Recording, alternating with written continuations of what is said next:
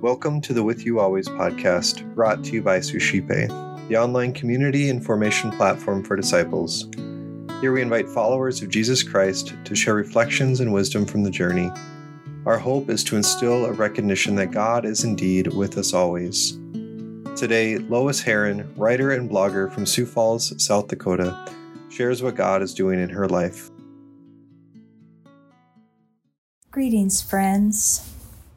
Hear the word of the Lord from the Gospel according to St. Matthew 7, verses 1 through 5.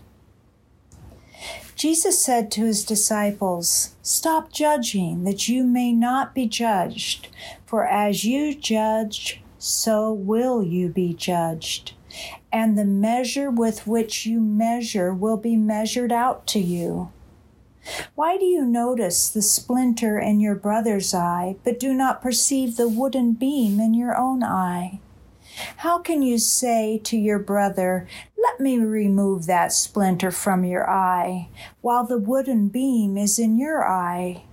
You hypocrite, remove the wooden beam from your eye first, then you will see clearly to remove the splinter from your brother's eye." Jesus begins this discourse with the words, "Stop judging."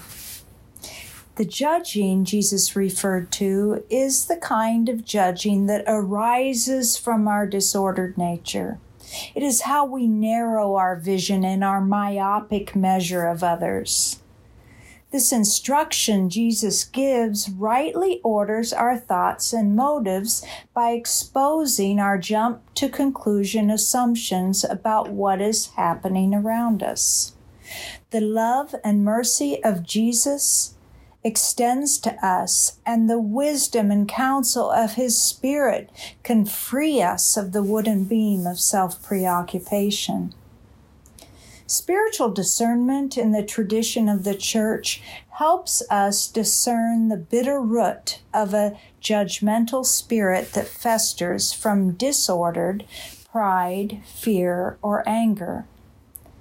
Jesus, who knows our mind better than we do, uses the metaphor wooden beam and splinter to magnify how disordered we become when we ignore what God desires for us to love Him by loving others. God said to His people in the Old Testament, "You shall not take vengeance or bear a grudge against any of your people, but you shall love your neighbor as yourself. I am the Lord."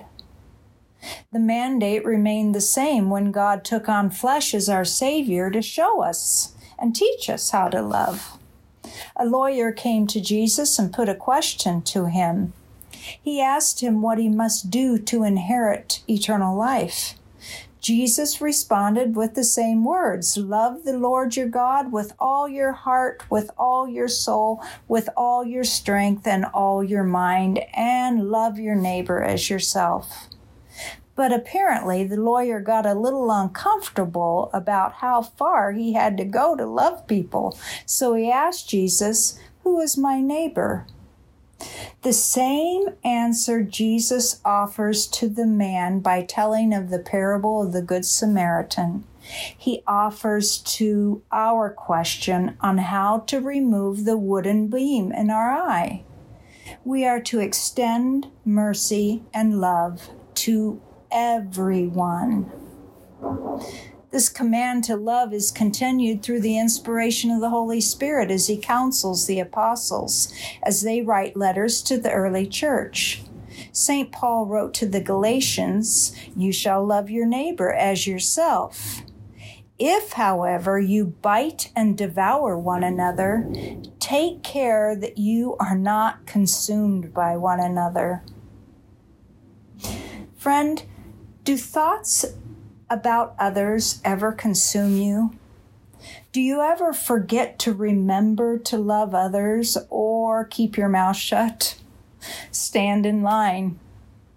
The best advice on how to love was given to me by a friend recently who quoted St. Paul by saying this, we are called to bear witness to Christ's love, grace, and mercy. Those words are changing my perspective on some significant relationships in my life. Another question she recommended I answer was, are they doing this because they are strong or weak? Allowing the Holy Spirit to grant us insight into our relationships brings order to our disordered judgments.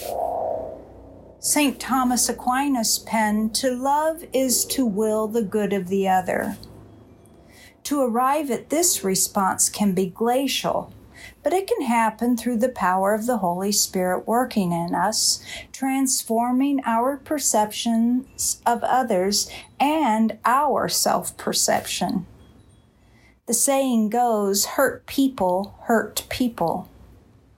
The hurt we have endured from others may blind us with the wooden beam of a harsh spirit. And it follows that the pain the other has endured may cause them to react to us harshly. Often, a felt grievance is based on the human error of reacting to an unfair word or action in a relationship. We see it all around us, and we see it in ourselves. Someone must stop the dysfunction in a relationship. Jesus clearly states it begins with you and with me. I know how difficult it can be. The wooden beam is often tightly wrapped with pain caused by those closest to us, resulting from generational dysfunction. Or it can simply be the colliding with others that's common in a crowded world. The particulars of how we get to the place of having a judgmental spirit don't matter. The response is always the same. We are to bear witness to Christ's love. Samuel Johnson wrote, "Kindness is in our power even when fondness is not." Indeed. You may be thinking thoughts I think when once again I've been burned by the same person in the same way. It's even too hard to feel kind, let alone respond kindly. But here's the thing. Jesus Christ's very nature is kindly, and his actions bore that truth out. While we struggle to endure someone's presence in our lives, Christ in us can love through us even when it's hard to feel kind. Friend, the Lord God, in his abundant love and infinite mercy for us, stands beside us, waiting for us to allow his Holy Spirit to gently remove the wooden beam from the eyes of our soul.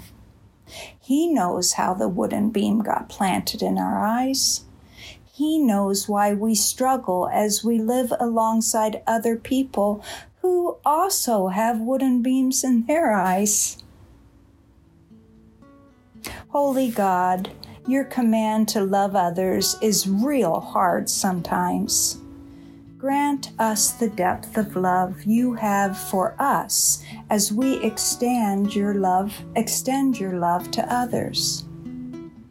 Jesus, our Savior, fix our gaze on the wooden beam of the cross that you willingly suffered and died upon for our sake. Grant us the courage to get over ourselves and move to the power of your cross at work in us. Holy Spirit of God, give us discernment and wisdom as we live beside others. Grant us new eyes to see and new ears to hear. In the name of the Father, and of the Son, and of the Holy Spirit, as it was in the beginning, it is now, and ever shall be, world without end. Amen.